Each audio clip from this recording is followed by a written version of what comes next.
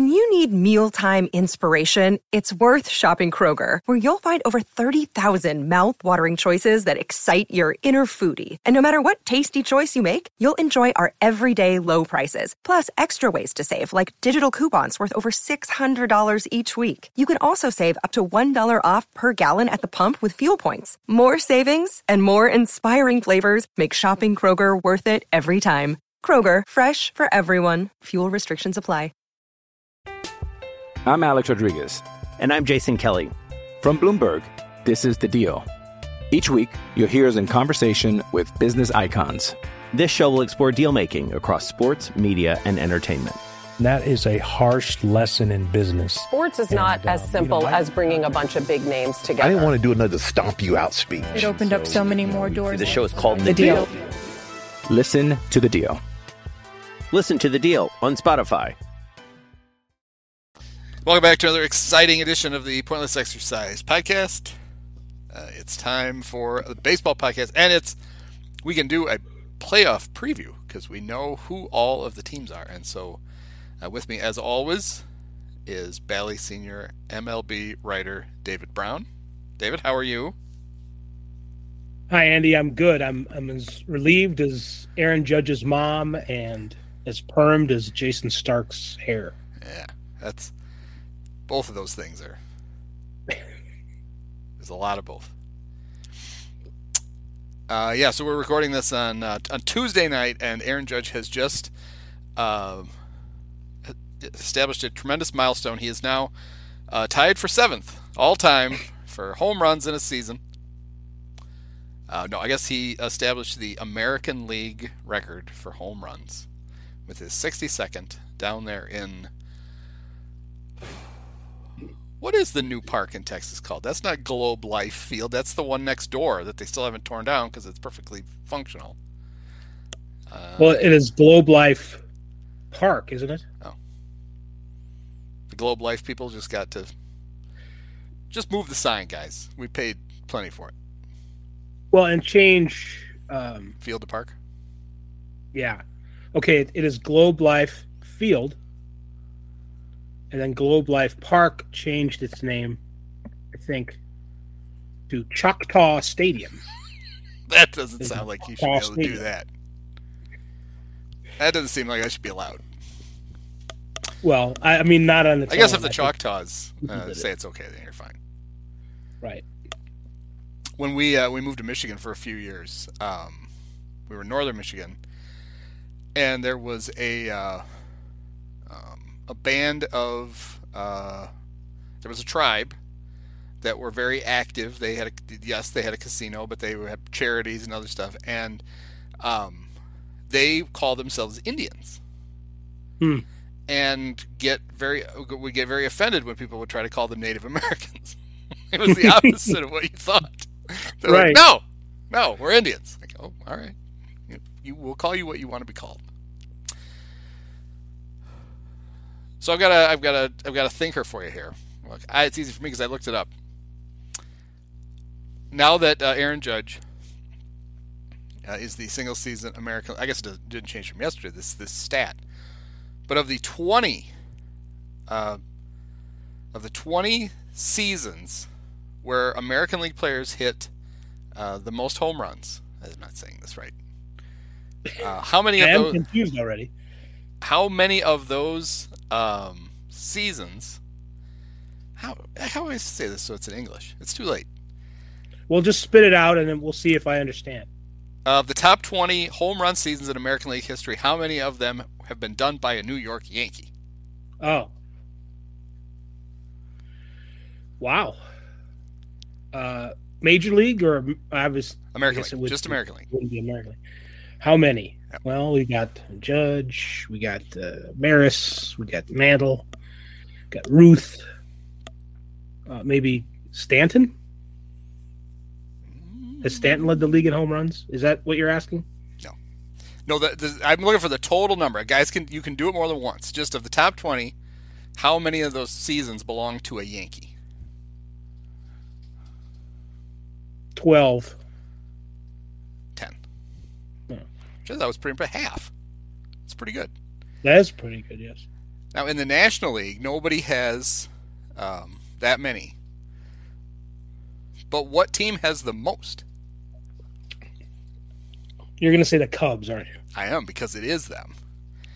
And it's them because it's 5, and it's 4 Sammy Sosas and 1 Hack Wilson. And Hack Wilson, okay. The Giants come pretty close. They had 4. Even though they tried to confuse me because some of them are New York Giants. Uh-huh. Barry Bonds was not a New York Giant. Willie Mays. Johnny Mize. Right. And Mel Ott? And where's the other Giant? There. No.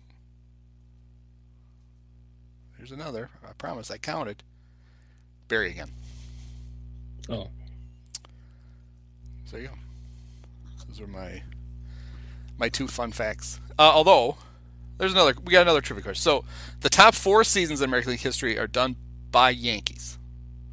Aaron Judge, Roger Maris, Babe Ruth, and Babe Ruth. Who's the first non-Yankee to appear on the list? And he did it 90 years ago. Jimmy Fox. Yes, Jimmy Fox. Foxx. 58. Loosely, the character that Tom Hanks played in A League of Their Own is loosely based on him, was it not? Jimmy Fox? Sure. It does sound like I've heard that before. Yeah. Yeah, Jimmy Fox, 58. Hank Greenberg hit 58 in 38. A-Rod, 57 in 2002 with the Rangers. Couple of Junior Griffey seasons. 97-98 hit 56 both years. Yeah. Do you remember this? You probably do because you're a baseball writer. Jose Bautista. Yeah. 54 in 2010 for the Blue Jays. He hit as many home runs as Mickey Mantle hit in 1961. In fact, there's a lot of 54s. 1, 2, 3, 4, 5, 6 times. Jose Bautista, Mickey Mantle, Big Papi, A-Rod with the Yankees, and then 2 Babe Ruths. And then Chris Davis. Oh, wow. Of the Orioles. Is that 53 in 2013? I would imagine, is that the offseason when he signed the enormous contract that he then hit one more home run, I think, ever? Then Aaron Judge from 2017. And then Mickey Mantle and Mark McGwire. And I think I've got down to the 20. I don't know. The National League. There's an ad that's right over this. It's very handy. Bonds and McGwire, 1, 2. Then Sammy. Then McGwire. Then Sammy. Then Sammy.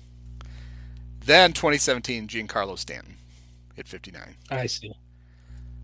Ryan Howard, 58 in 2006. Luis Gonzalez, 57 home runs in 2001. You know, if anything is going to make me believe in steroids, it's probably that one. That they shouldn't just put an asterisk by his name. They should type his name out in asterisks. Right. They should, yes. Lord. Yeah, like on a 70s ballpark scoreboard, or yeah.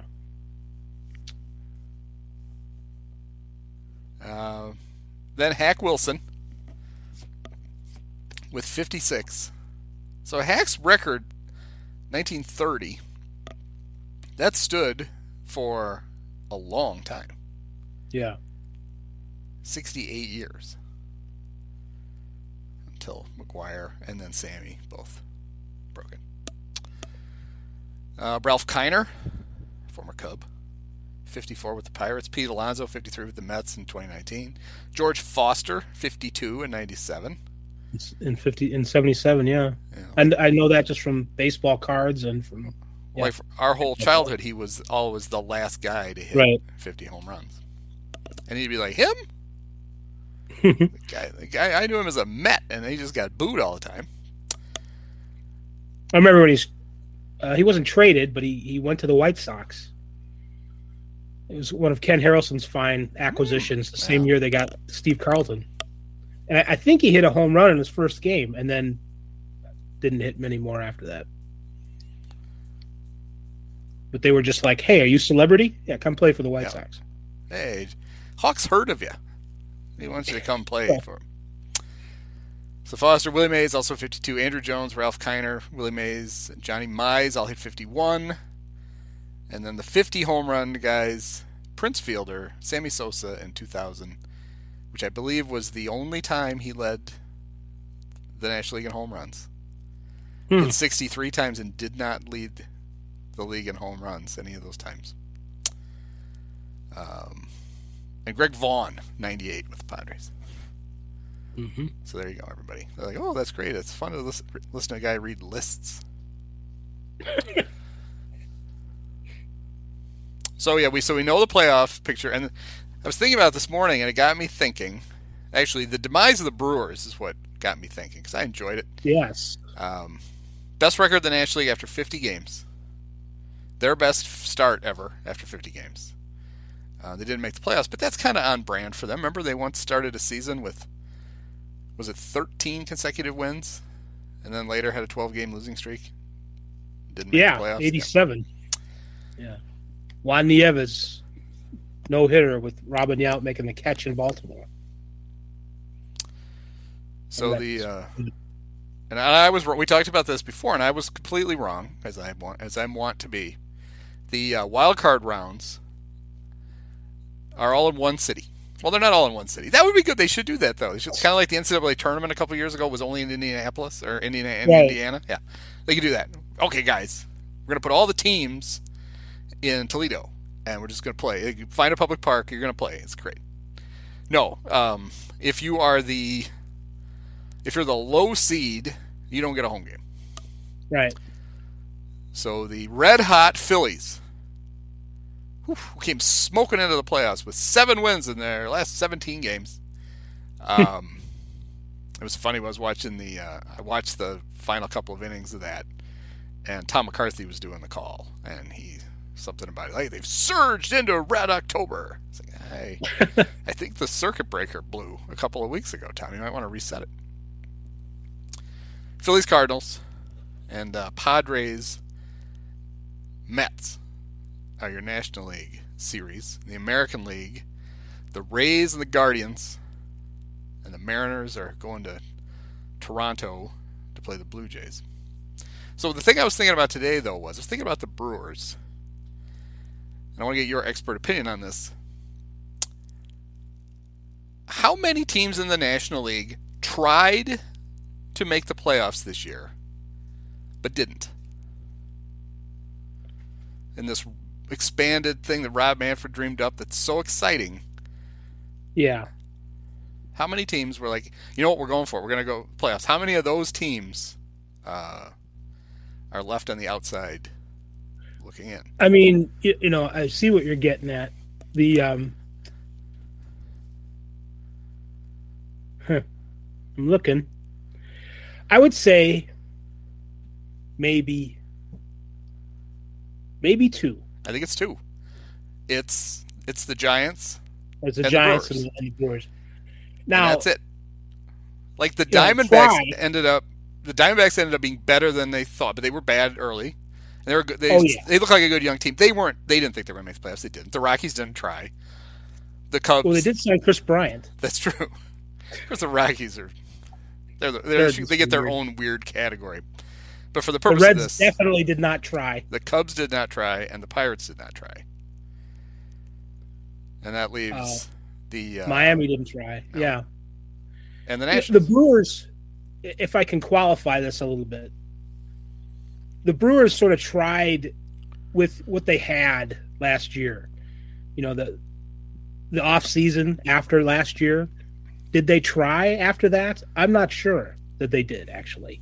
I think they're really coasting on. I'd have to look at all the moves, but it seems to me that they left themselves short. I mean, they tried, but it was in 2021 that they tried. Yeah. And they were just hoping that it would carry over.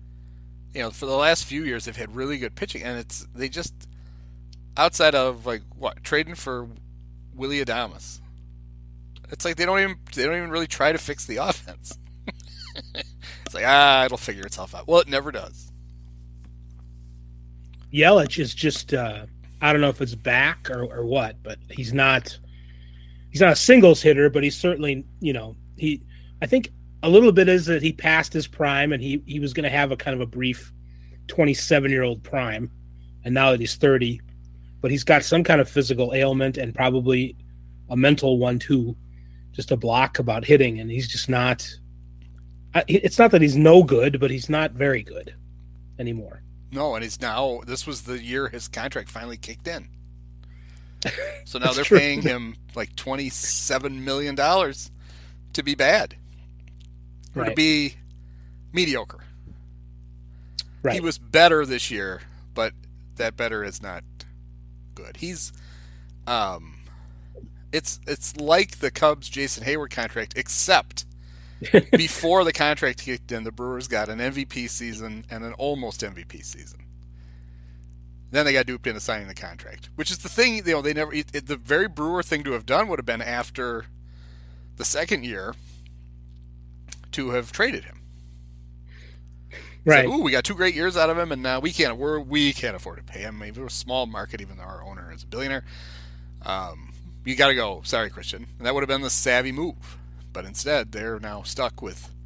I mean, at some point, they probably will trade him, but they will be stuck with a large chunk of his contract. I just think if he's amenable, at some point they'll be like, you know what? Well, you'll try this somewhere else. You're a sunk cost.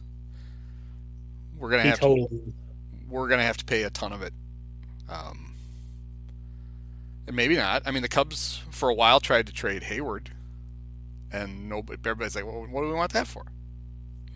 Right. And then he had a partial no trade for a while, and then he got his 10-5 rights, and then they just had to cut him. I don't know if you saw it, but the Cubs had a little farewell thing for Jason. Very awkward farewell thing. He's get a year on his contract, and they're like, "Oh, thanks for all the great things you've done. We don't want you to try to do them anymore." And he seemed very appreciative. And the skeptic in me, I don't know if you know that there is one, thought they seem to be making a really big deal out of this. And I almost wondered if it was the Cub way of reminding fans, yeah, we've got some money to spend next year, but don't forget, we still got to pay this guy. So don't get too excited. That money doesn't fall off for one more year. Right. I kind of wondered about that, but I don't think so. I came up with more teams in the American League that I thought tried to make the playoffs. But it's weird, right? Because the Orioles would be one of them, but they didn't really expect to do this, so it doesn't even really count. It was like a bonus. Like, hey, look. No, they didn't. I mean, the players tried, but the front office didn't. They didn't add anything in the offseason, and then they cut their closer. They got rid of their closer and one of their better hitters at the deadline. Yep. And a team leader, all right, cancer survivor Trey Mancini. So then I only have one more. I have one more team in the American League than in the National League. I have 3. Yeah. Well, I mean, the White Sox, the Twins, and the Red Sox. Oh, I forgot about the Red Sox. I'm bad at this. Yeah, the Red Sox would count. Obviously, they did not expect to go 76 and 84. I was throwing the Angels in. Yeah, sort of. Because they did. They did, and they're just bad at it. Right. I didn't count Texas yet. I mean, they went out and they spent some money, but they were so bad that they had to know it's a multi-year thing before they're contenders. I would say they were trying to maybe get to 500, and they're well short of that. But if they win 15 out of their last 2 games, is that possible? They could make it. Maybe.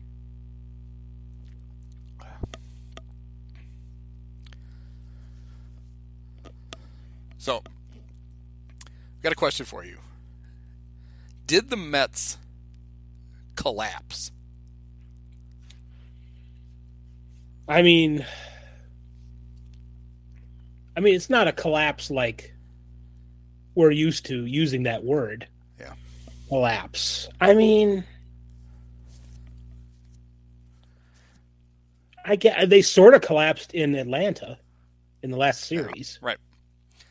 They were in first place for, when you count off days, 175 days. And they will not finish the season in first place. In the second half, know if that's the record? I don't know. Yeah. In the second half, they are now 42-26. It's the 5th best record in baseball. Right. The problem is the Braves just happen to have the best record in baseball for the second. Right. So, I mean, as much fun as I would like to take out of retribution for them chasing down the Cubs years before I was born, basically that's what happened to them. Because the '69 Cubs didn't truly collapse either. It's just that the frickin' Mets wouldn't lose. Right. Actually, I better look at this. I think '69 Cubs, they got towards the very end. Honestly, I think the Cubs kind of collapsed after the Mets caught them. Because they finished I think they finished 8 games out.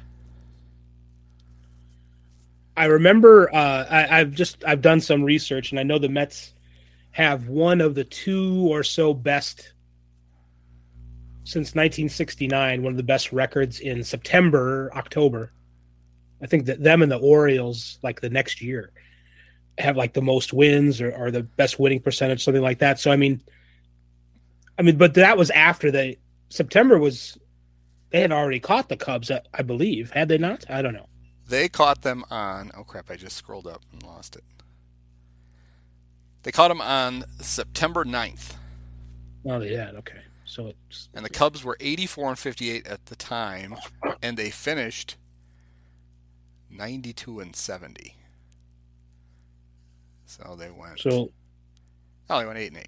Yeah, they collapsed because in September that year they went 8-17.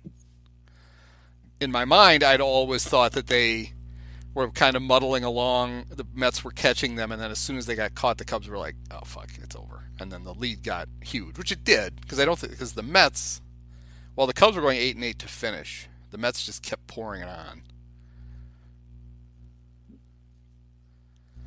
A smart guy would have looked this up before instead of now. But hey, that's the fun of listen to Andy Google. Is it fun? Yeah. Yeah, the Mets went 23-7 in September. They went 21-10 in August. Yeah, that's one of the best last months in history since the division started. That's 1 or 1A.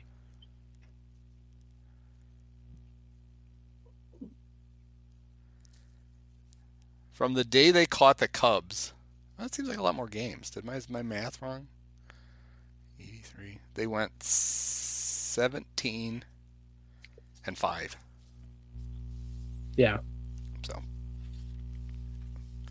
So screw them. They deserve to blow it this year. Some guy made a meme. It was from Game of Thrones. It was I don't even remember the characters' names now, even though I've watched the entire series twice. But anyway, it was the guys stabbing somebody. It was stabbing, and he had captioned it. It was the 2022 Cubs stabbing the 2022 Mets. And his thing was the 2004 Cubs send their regards. My reply was, I wish the 2015 Cubs had sent their regards instead of the 2022. Because the Cubs could have gone into the World Series if they beat the Mets, but they didn't do that. And that would have been the end of the GOAT curse. Right there. It would have been perfect symmetry. They would have been back, and then they would have avenged their best chance, one of their best chances previous to that. Well, in '84, if they'd have made it, they would have played the Tigers. Yeah. And that's who they were playing when the GOAT got kicked out of the. I always thought that was it's like the dumbest curse ever. The guy's pissed because he couldn't bring his goat to the stadium. Right. Why would you expect to be able to get away with that? I know it was the 40s, but Nowadays, he could just put like a service goat vest on it. They'd have to let him bring it in. That would solve that. I mean, we all knew what the curse was in Chicago for baseball. The team on the other side of town threw a World Series. Yeah, right. And then nobody won a playoff series in Chicago again until the 2003 Cubs beat the Braves. Right. So it was the White Sox fault. It wasn't the Cubs' fault. They were just the poor, innocent, patsy neighbors. Sure. They were guilty by 8 miles of city. By geography. Yeah. It was terrible.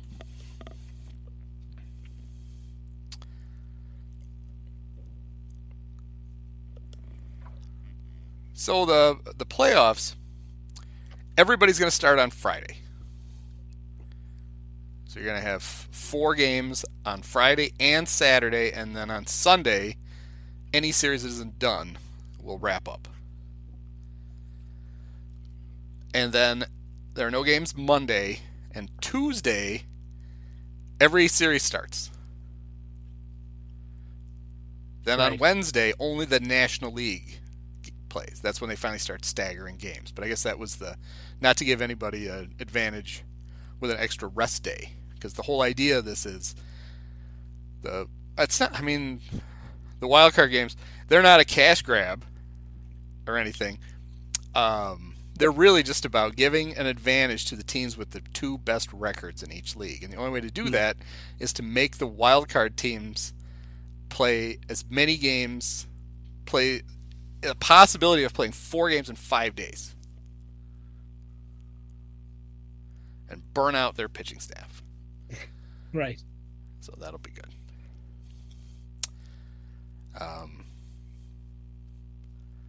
All of the games are on ESPN, ESPN2, or ABC. There's playoff games on ABC again. How about that? Is it going to be Not Keith? like Is it going to be Keith Jackson 5 or something? And Earl Weaver and who else did the 84 Cubs? Was that Don Drysdale? Who was the third guy? Anyway, It wasn't Cosell, was it? well, they had to have a National League team and an American League team. Yeah. Announcing team. I'm pretty sure the Cubs got Earl Weaver for some reason. That sounds right. So they're all dead. So chances are, pretty good chance they won't be doing the games. But you never know. So that will also be interesting, just to see who all the announcing crews are. Because you got to have 4 of them for a network that has scaled back their baseball coverage to the point where they only have 1. They basically only do 1 game a week now. And now all of a sudden, they might have to do 12 in 3 days. Isn't one of the teams going to be Michael Kay and A-Rod? Oh, God, is it? Are they going to just sit on there? Are they not going to go? Are they just going to sit on couches and watch it on TV? I don't know. I don't know if it's an extra broadcast or what, but like you say, they don't have enough teams for all that fancy StatCast-a-thon or whatever version channel. I wonder if they're going to, they could, well, then they're going to do these on radio too, so they really are going to need, they're going to need 8 teams. But I don't know who's listening to those things on the radio. Me in the car going to soccer practice. That's about it. So here we go. Not only do we know who the teams are, I can tell you what series they're doing. How about this? And you were right. Mm-hmm. So their number 1 team of Carl Ravitch and his hairpiece, David Cone, Eduardo Perez, and Little Buster Olney. They are going to do Mets-Padres. Michael Kay, A-Rod, and Alden Gonzalez are going to do the Phillies and the Cardinals. Alden is a writer. Well, I've not seen his work on TV. He gets to do some. That sideline report's not easy. Taylor McGregor can tell you that. You got to be able to read stuff off your phone while holding a microphone. All right, that's confusing me. Who did we decide is playing? Okay, so it's Rays, Guardians, and then Mariners, Blue Jays. Yeah. So Rays, Guardians is Boog Shambi, Doug Glanville, and Jesse Rogers. Oh, wow. Jesse. And then Mariners, Blue Jays, Dave Fleming, Jessica Mendoza, Tim Kirkjian, and whatever Coley Harvey is. Yeah. Is that another? Didn't he used to work for Marquee? Am I thinking of somebody else? I think everybody's worked for Marquee already in 2 years. So fair enough. And did we get Philly and St. Louis? Who's doing that? That's Michael Kay and A-Rod. Oh, it is. Okay, from their couch. Yes, from their couch. They're going to do it from a couch in the Cardinals clubhouse. They're just going to be in the building, but they're like, you know what? We don't want to go up all those stairs. Maybe Ballpark Village. Be a slight delay. You can hear the crowd in the background, and then they're like, "Oh, another error on Paul Goldschmidt."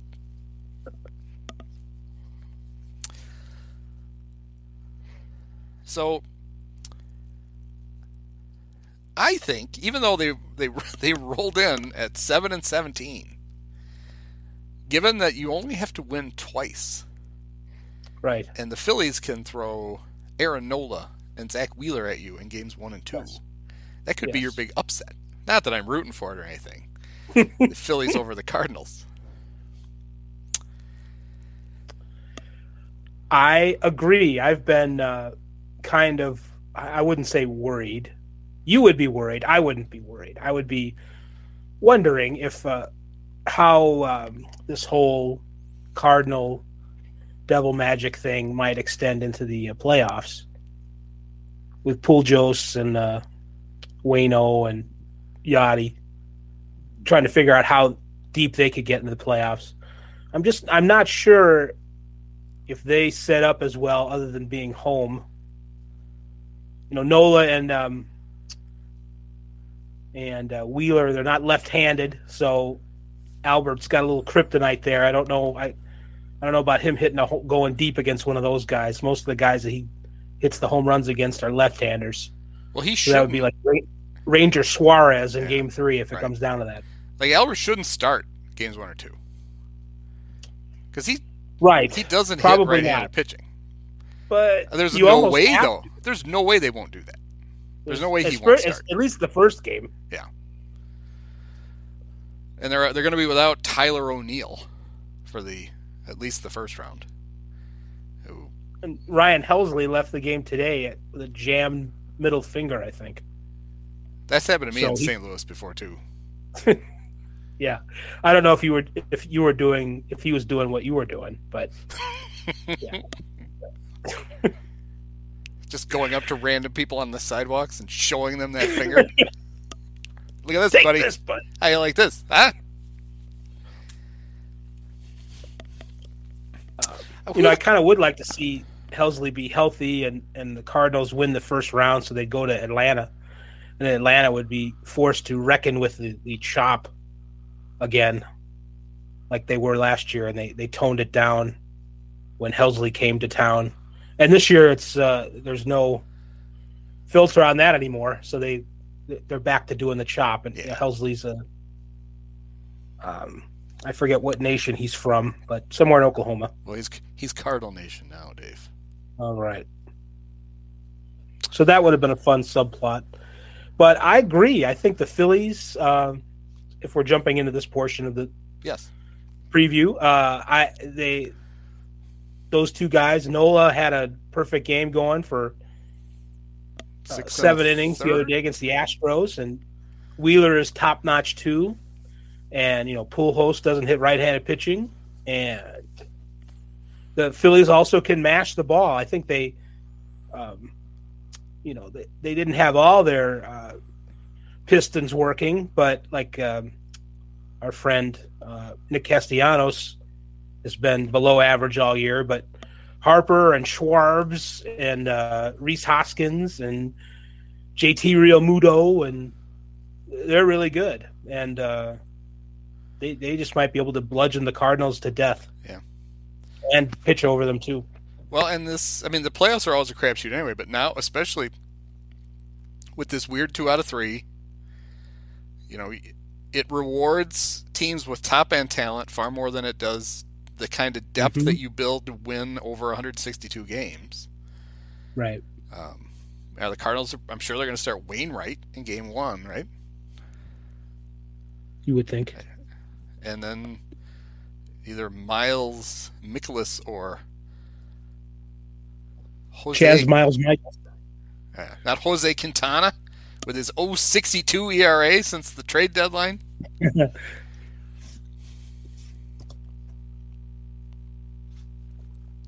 I saw that Aaron Nola has more than 220 strikeouts and 30 walks. That's great. It's like I love that. Jose Hernandez season.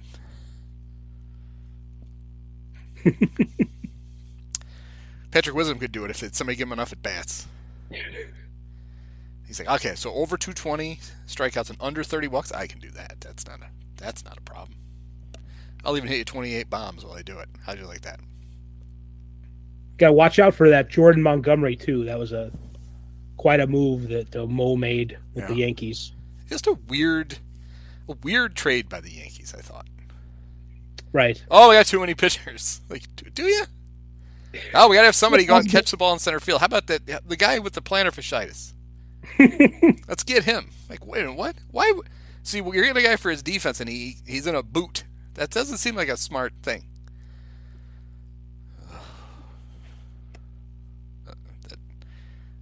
Then we had to listen on a Sunday Night Baseball thing with Harrison Bader all mic'd up talking about the haircut he had to get.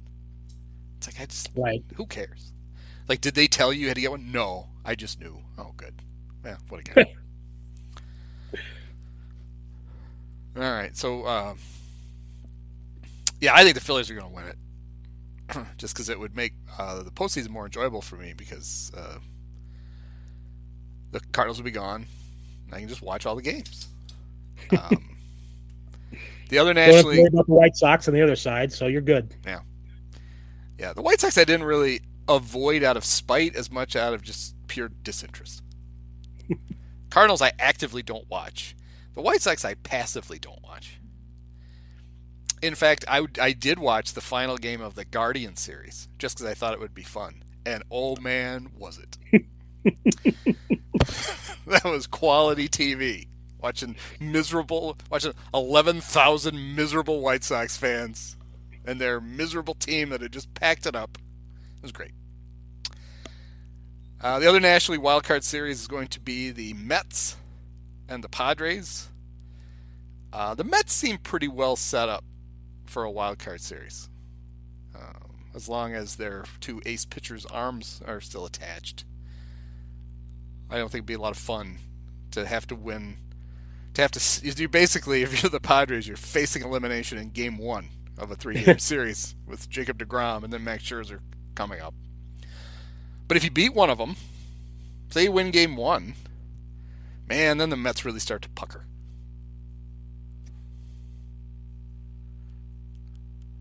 Well, I know Bob Melvin's teams in Oakland have won a postseason series, but it might only be like one or two times.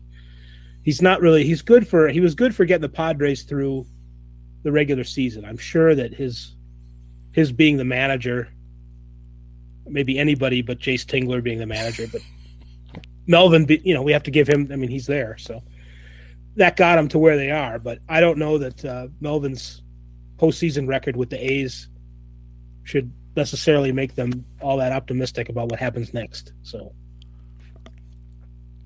well, he's going up against the regular postseason brilliance of Buck Showalter. Yeah, it's true. So it'll be interesting if nothing else.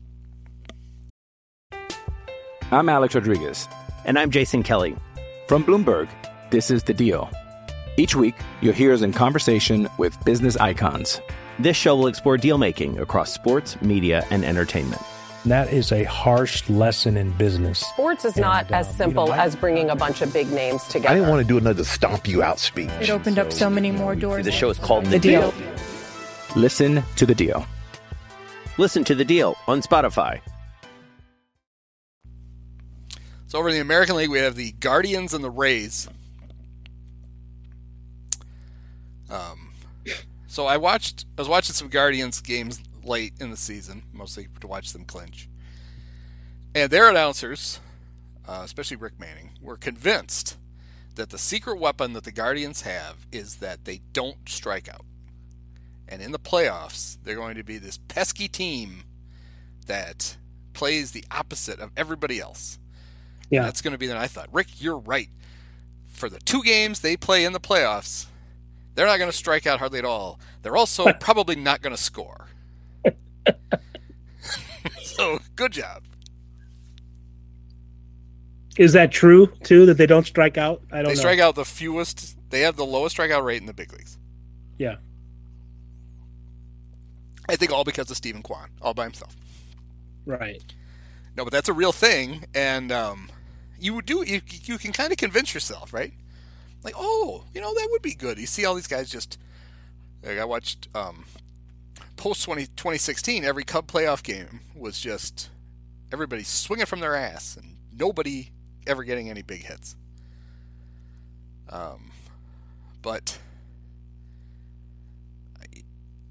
how many, you see a lot of big home runs in the playoffs because it's hard to score. It's hard to string hits together. Right. And if that's your only attack, it might not work so well. They need as good as they've been playing. Jose Ramirez for the past 3 months has been very ordinary. He's not really. I mean, they could have won by more if Jose Ramirez had been hitting like an all-star in the second half, but he's been 10% better than average since for 3 months. So, this has been like, you mentioned Stephen Kwan and Oscar Gonzalez, and Andres Jimenez has had a great season, but they don't hit a lot of home runs either, like you said. So, is there any chance they would bring Rajai Davis back just for the playoffs? Maybe.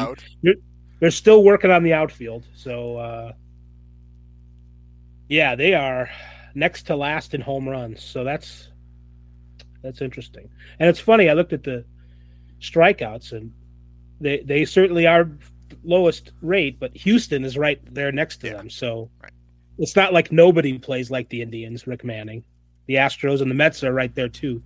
And the Cardinals are 5th, oddly enough. Blue Jays 6th. So you see a bunch of teams that are in the playoffs don't strike out all that much either. So, but I think they also hit home runs. The Astros are like 4th, and Cardinals are 8th, and so the Indians they don't take the big cuts, and it doesn't strike them out, and they don't get home runs either. So it also feels like if that's your approach, you've drawn the wrong team in the first round too to try it against the Rays. I don't know why I feel that way, but I do. Yeah. Do we know, is Tyler Glasnow going to be on the postseason roster?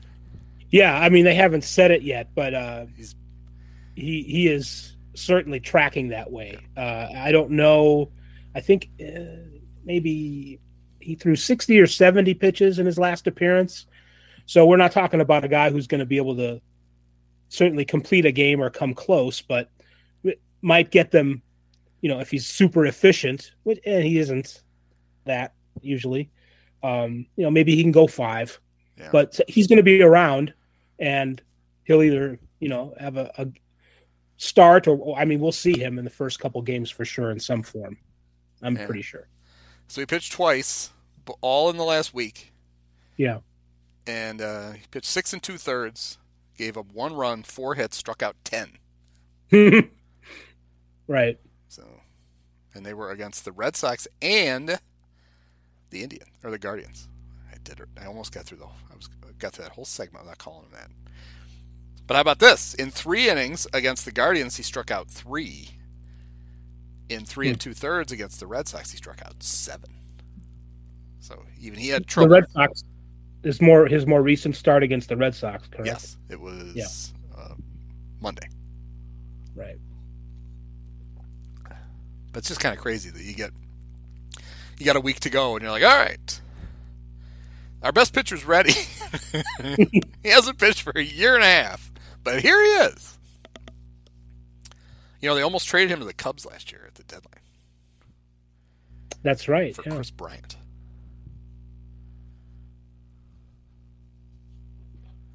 And they didn't do it. Which probably worked out fine for them. And then the other wild card series is the Blue Jays and everybody's sentimental favorite, the Seattle Mariners. Right. At least mine. They ended the longest current playoff drought in North American sports with Cal Raleigh's extra inning. Was it extra inning or just ninth inning? Pinch hit, walk-off, home run. Yeah, it was the bottom of the ninth. Apparently is the first pinch hit, walk-off home run ever to clinch a playoff spot in Major League Baseball.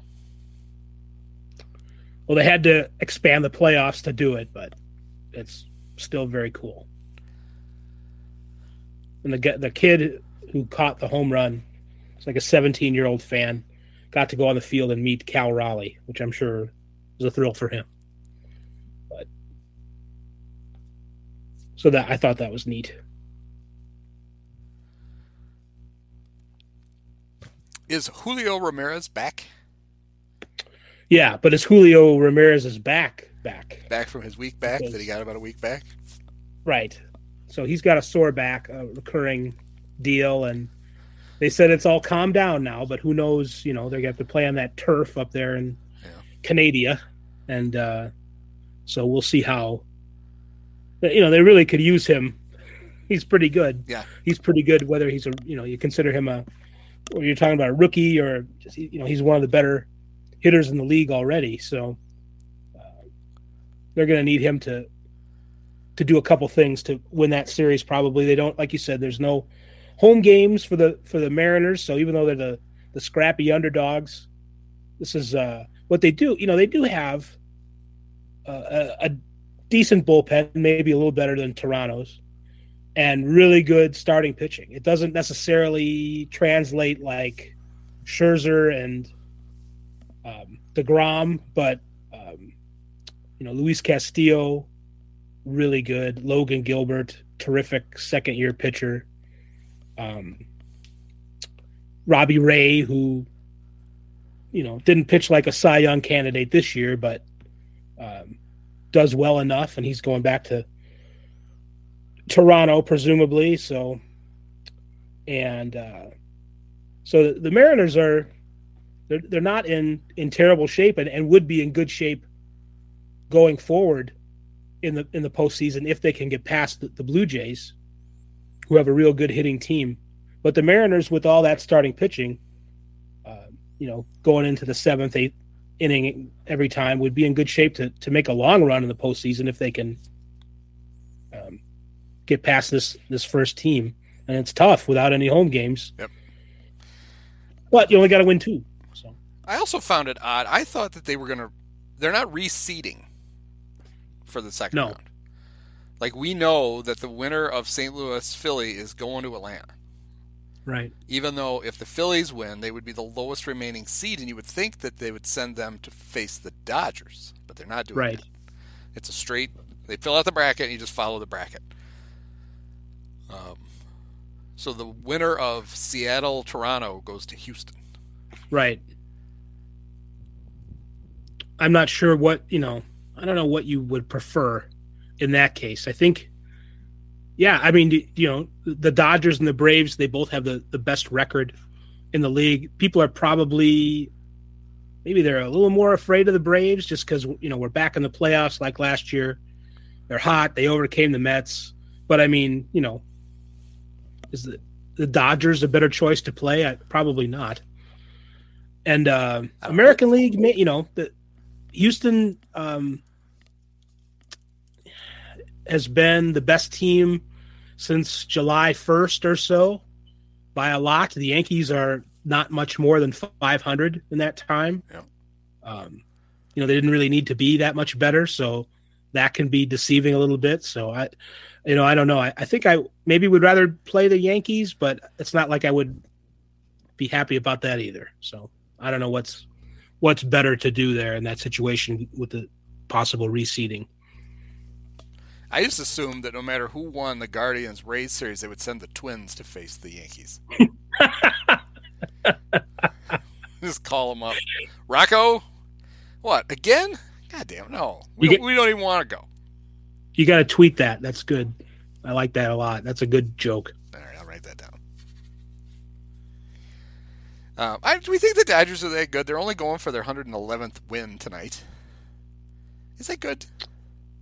Yeah, third best run differential in history. I mean, they've lost 50 games. Seems like a lot. So of losses. It can be done. 50. Beating them can be done, obviously. It's happened 50 times. How good can you be if you lose 50 times? I'm sure the Padres are just really excited about the prospects of getting to play them. Now, who do we play? Wait, we upset the Mets. Who do we get? We get the Dodgers. Oh, no, we don't want that. We'd like to go somewhere else. Could we? It's like the old Bill Murray Hercules thing. Oh, I can't lift that rock. I could lift a smaller one. The Padres like, we can't beat the Dodgers. We could beat a worse team. Do you have one of those? Let's see what they were against them this year. Maybe they weren't too bad. Oh, no, the Dodgers were 14-5 against the Padres. Yeah. It's been a couple of years since the Padres were competitive with the Dodgers. The Dodgers outscored the Padres 109-47.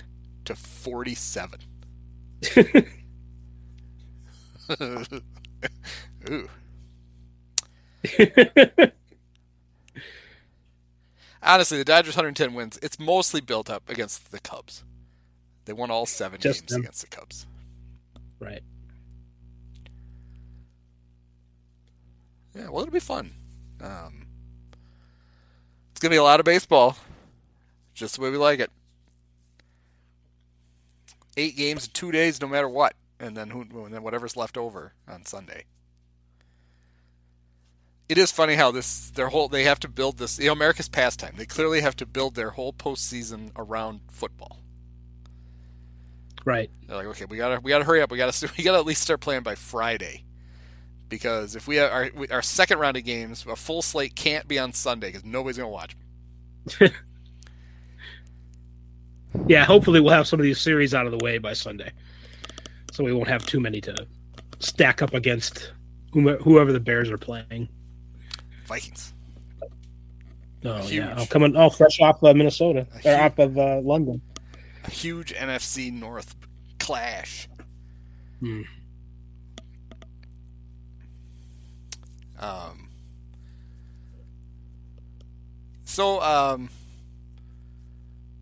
White Sox are back in the market for another manager. The Tony La Russa's doctor, Nick Riviera, told him. Dr. Oz. Tony's like, I'm going to need a doctor's note so I don't have to manage next year. Okay, I can get you one. And it was funny. There were guys who were like, look at it. They were showing pictures of the press conference, and they did it in the afternoon before a night game, and all the players were there.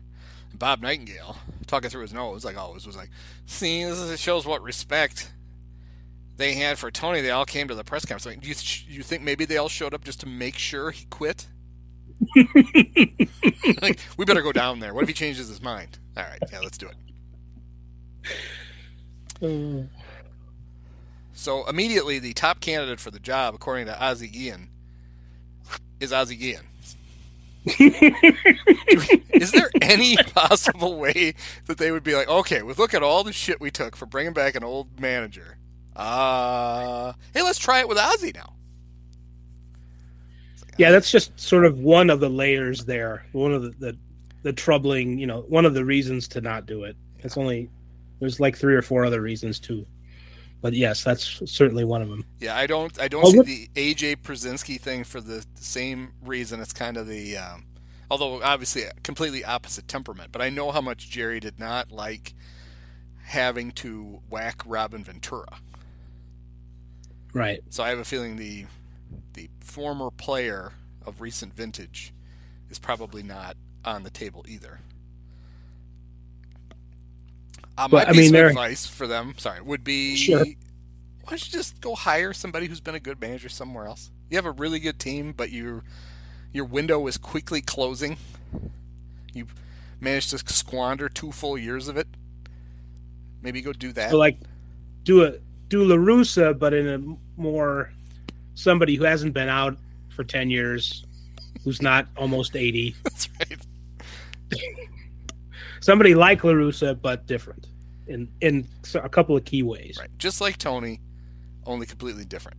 So I know the name that would scare the shit out of Cub fans, but there's no way the White Sox would hire him would be Joe Maddon. I can't imagine that they'd be like that. Rick Hahn is like, okay, I'm hanging on by a thread. I'm going to bring in the guy I have no connection to, who's already bristled at the fact that he had to do things a certain way at his last stop. And I'm not going to be able to tell this guy anything. So they're not hiring Joe. At least that's what I tell myself. I don't know, but I don't get that. I get the same feeling. Yeah, I don't think they want to. I don't think Rick wants to mess with that. I mean, you would think, given what you say about Hahn hanging by a thread, how old is Jerry? 84? Something like that? Yeah, he's old. I mean, it needs to happen now. I don't even know what it is, but it needs to happen now. They need to make the most of whatever they have.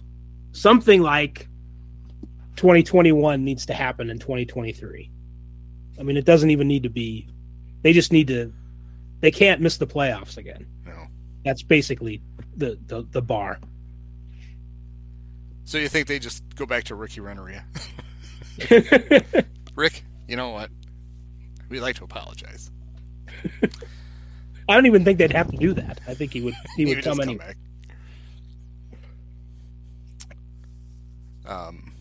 Willie Harris has thrown his hat into the ring, but nobody could see it because he was laying on his stomach when he did it. But he wants to do it. Yeah. I mean, I would like to see him interviewed, certainly. The bench coach of the Astros is always talked about as a guy. He doesn't have managerial experience, but Joe Espada is a dude that, to use the Dusty terminology, who is, they're like, this guy has a chance to be, the next good young manager who hasn't, and I don't even know how old he is, but the next guy who hasn't really managed in the majors yet, who could be good at it. So that's probably a guy they should be looking at too. He was one of the guys that the Cubs interviewed when they were pretending that they hadn't already made up their mind that they were hiring David Ross. And I think he thought he had a really good shot at the job. Right. And he didn't, because nobody did. It was all a little show to make it look like. Do you like how the Cubs season has gone in the end, as it pertains to Ross maybe being a decent manager? I don't know. I've heard a couple of opinions like, well, they got a couple more players back toward the end of the season and they won some games, and maybe Ross isn't so bad. And I agree. They were just David Bodie and Esteban Quiroz away from contending all along. I'm not saying contending, but yeah, no, it was hotly contested in Chicago. A lot of passive aggressive tweets. Some of them aimed at me. Some of them aimed at Bert from Bleacher Nation. Brett was very excited about the way the Cubs finished. They went 11-1, which actually started the day after they got eliminated, which I thought was really interesting. Were you guys really feeling pressure? You were 24 games out. You needed we're eliminated? Okay, now we can play free. Like, wait, what? No, you've been doing that all year. My fear with Ross is that we saw him manage a good team. the first half of season and a half of his career, he had a good team, and it was pretty underwhelming. They got off to a 13. I give him credit for this. The Cubs were one of the few teams that, when the pandemic ended, were ready to go. Like, they really were, and they went 13-3 to start, and then they weren't good. They weren't good the rest of that year, and they weren't good the whole up until the trade deadline the next year. But it was also that's like the first 100 and some games of his managerial career, so it'd be hard to hold much against him. The thing I don't get all gooey about is look how hard they play for him. It's like, well, that seems like that's kind of like the bare minimum, right? Like, it's a red flag when they don't, more than it's a badge of honor when they do. And you got a bunch of guys who, quite honestly, when this team is good, should not be in the big leagues, at least not for the Cubs. So of course they're going to bust their ass. This is fantasy camp for them. They've got to do the thing they dreamt their whole life and didn't think was ever going to happen, and here they are. Their spirited play at the end of the year would mean more to me if there were more players who you thought were actually going to be back next year who were doing things. Right. Like, they made clear strides, as much as I like to make fun of their vaunted pitching infrastructure and their magic cameras in the pitch lab.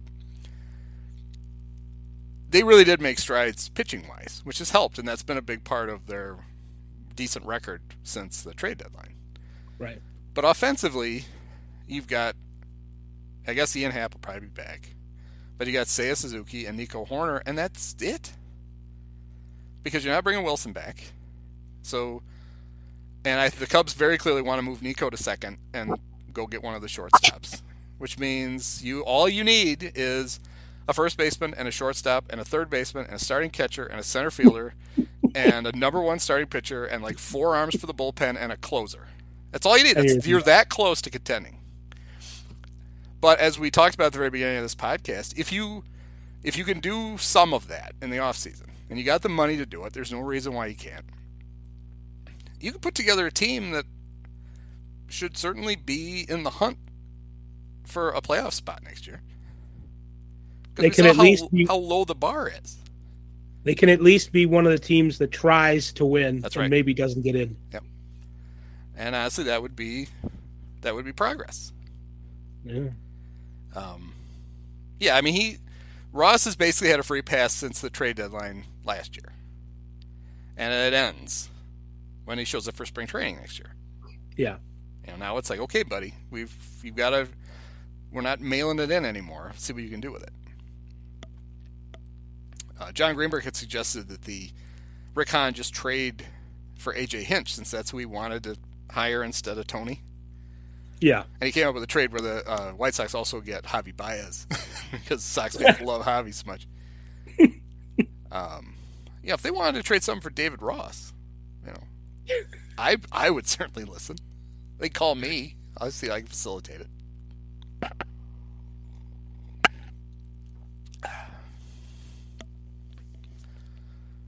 So there's that. So do you have an MVP vote? Do you get to vote on any of the big awards?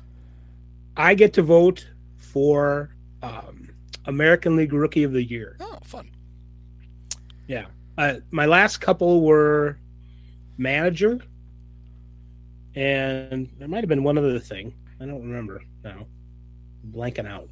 But I know my most recent votes have been for manager of the year. I think it's like 2019 or 2018 might have been the last time. So, yeah, I've been actually putting some brain cells into that. So we've got Julio Ramirez. We've got Adley Rutschman from the Orioles, the catcher, and we've got Stephen Kwan, our friend from the Guardians.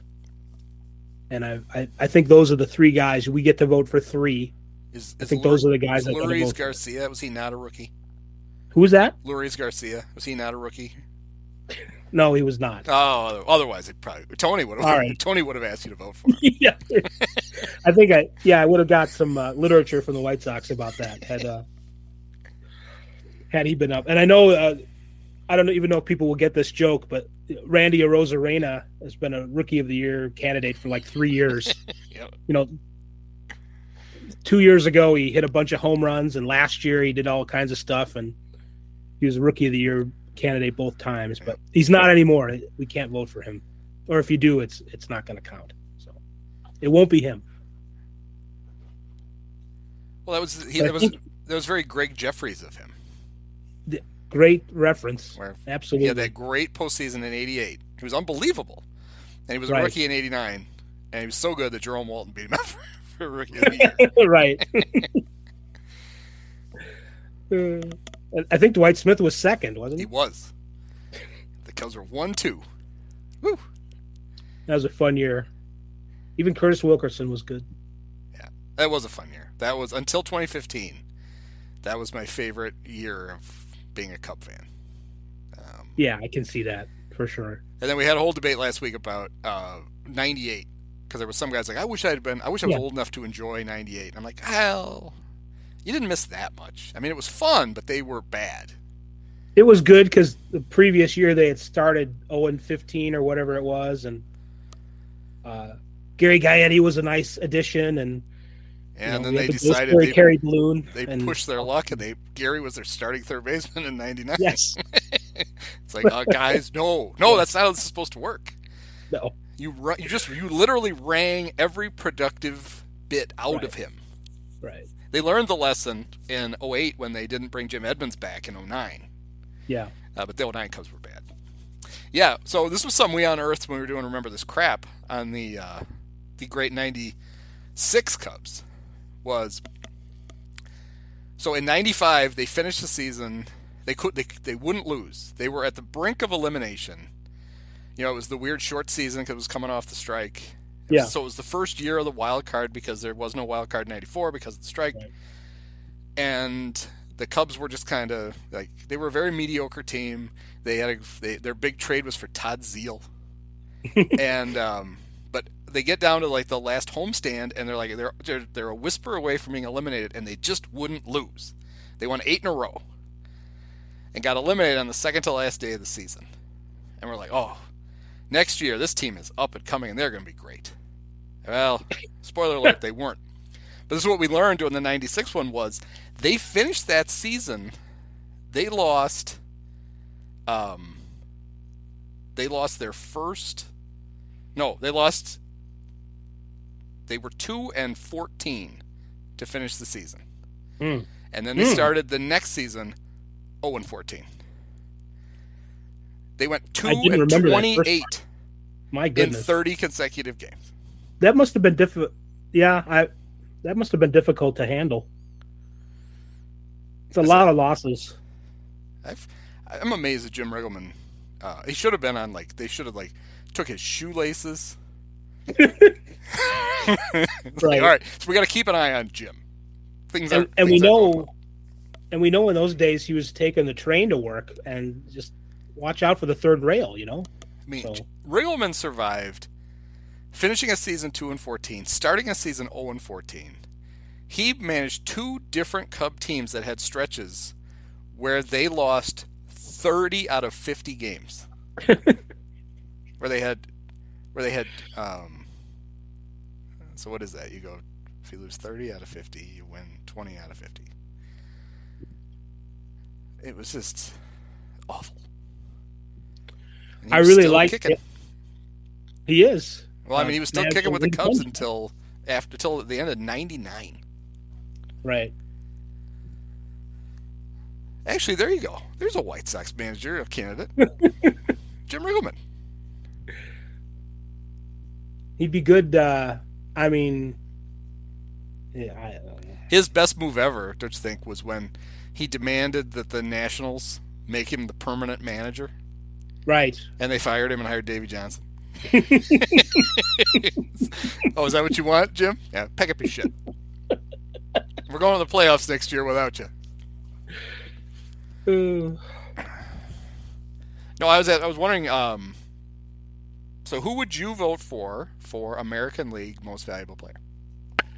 Yeah, sorry, I got off on a tangent there. But I like tangents. Tangents are good. Man, I've spent a lot of brain cells on this question too. I think that I would vote for Ohtani. I like to be able to prove things with statistics, or at least show a lot of evidence. And I'm not sure how, it kind of flies in the face of that, because there's guys who are smarter than me who say, things like WAR and account already for how valuable Ohtani is. But I just feel like the difference here is, here's a guy who, WAR relies on a replacement player level, and there just is nobody to replace him. You need two different guys to do it. And, I'm going to die on that hill that, he's one of the, I don't know exactly what the number is, 5 or 10 best hitters and pitchers in the league at the same time. And that's nuts, especially in this day and age with all the advantages that people have. It wasn't like last year where you could be, Babe Ruth size, not last year, but 100 years ago, where you could be Babe Ruth and go out there and, not be the best athlete ever and still manage to do what he did. And I in some ways, I feel like it is still obvious that Ohtani is the most valuable player as long as he is competing at a high level at hitting and pitching. There's nobody that does it like him. Well, there was a stat on Twitter, and it has to be true if it was on Twitter, sure, that since 2021, Shohei the pitcher has the lowest OPS plus against, and as a hitter, he has the highest OPS plus. That's pretty cool. Yeah. That's good. Oh, I like that. I'm going to look for that. Yeah. So, if that's really true, I don't know how you can be more valuable than that. That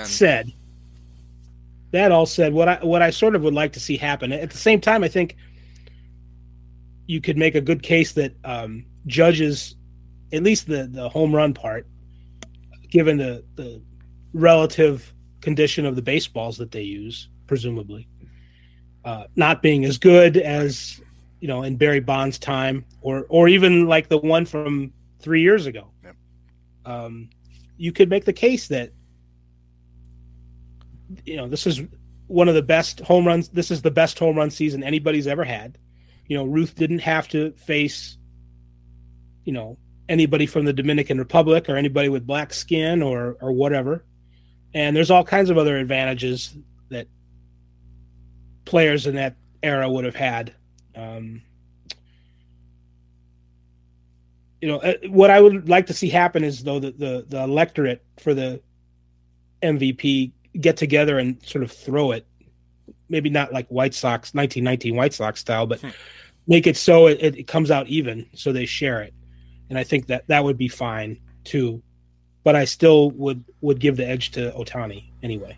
But I'd like to see them both win, because it's what Judge is doing is historic and one of the best ever. But Ohtani is definitely like nothing else anybody's ever done. So you're saying, like the year that it just happened to work out that Brett Favre and Barry Sanders tied for the NFL MVP. Right. Yeah. Yeah. I don't know. Maybe the baseball writers have too much integrity, but well, call Peter King. He can tell you how that works to make sure that Favre gets to glom onto another MVP trophy when Barry was clearly should have been the MVP by himself that year. Maybe he built. Brett probably got money from the state of Mississippi to build a field hockey field for Peter's daughter. Now, for certain, look now at every transaction ever that maybe even tangentially is related to Brett Favre.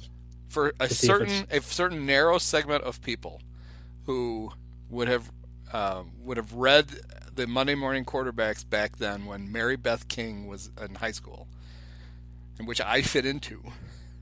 That was a very funny joke that I just made. I amused myself, if no one else. And the nationally most valuable player. I don't. I'm still giving it to Esteban Quiroz. He was 0 for 4 tonight. He came into the game hitting .286. He's been playing for a month, hitting .286 with a .286 slugging, and I admire that. That's good. Stop. There's no reason. Stop at first. That's fine. First base, you're safe. First base is your safe spot, Esteban. You get to first, don't keep running. Just stop every time. Remember, I don't Adrian know. Cardenas? A utility infielder type, played for the A's and the Cubs. Sure. I believe Adrian's first 4 major league hits were doubles. How's that for some random trivia? That's pretty amazing. Yep. And he may only gotten those 4 hits. Sorry, I stepped all over what you were going to say there. That's all right. I guess I would still go with Paul Goldschmidt. Yeah, I wouldn't do that. He's been very mediocre, middle of the road for a while, September. So, but he hasn't really needed to hit either. But there's not much difference in terms of accumulating good stats between him and even Arenado and Freddie Freeman. So, I mean, you could go Freddie Freeman, I guess. I don't know. My context for MVP, if you can probably tell from, I don't care how bad the Angels are. I think taking into account like where the team finishes when it's close under normal circumstances, maybe you can give a tiebreaker to somebody but Goldschmidt, Freeman, Arenado, Machado, even, Mookie Betts, they're all, the teams are all in the playoffs anyway. So yeah, that doesn't really help with the National League very much. Sandy Alcantara has probably been the best pitcher. Yeah. He's going to be Cy Young, but I guess I don't know. Goldschmidt's been the best hitter, but his defense at first base isn't as important, and it hasn't been that good. Arenado is, not quite half, a little better than half as good at the plate, but he's really good at third base. So, I'm just hoping that Goldschmidt and Arenado split the vote enough that somebody else wins. It'll probably be Yachty. Sure. Oh, this is unprecedented. Yachty, he only played in 40 games. He attended more Puerto Rican semi-pro basketball games than Cardinal games, but he is the most valuable player. Great. Yeah, Yachty might win NBA MVP this year. You were talking about kind of decoupling the, or maybe only using it as a tiebreaker, the success of the team for an individual award. Yeah. There's a lot of, Andre Dawson, the Cubs were last place in 1987, and he won MVP. The only flaw in that, I mean, it's true, the Cubs did finish in last place, but the 87 Cubs weren't bad.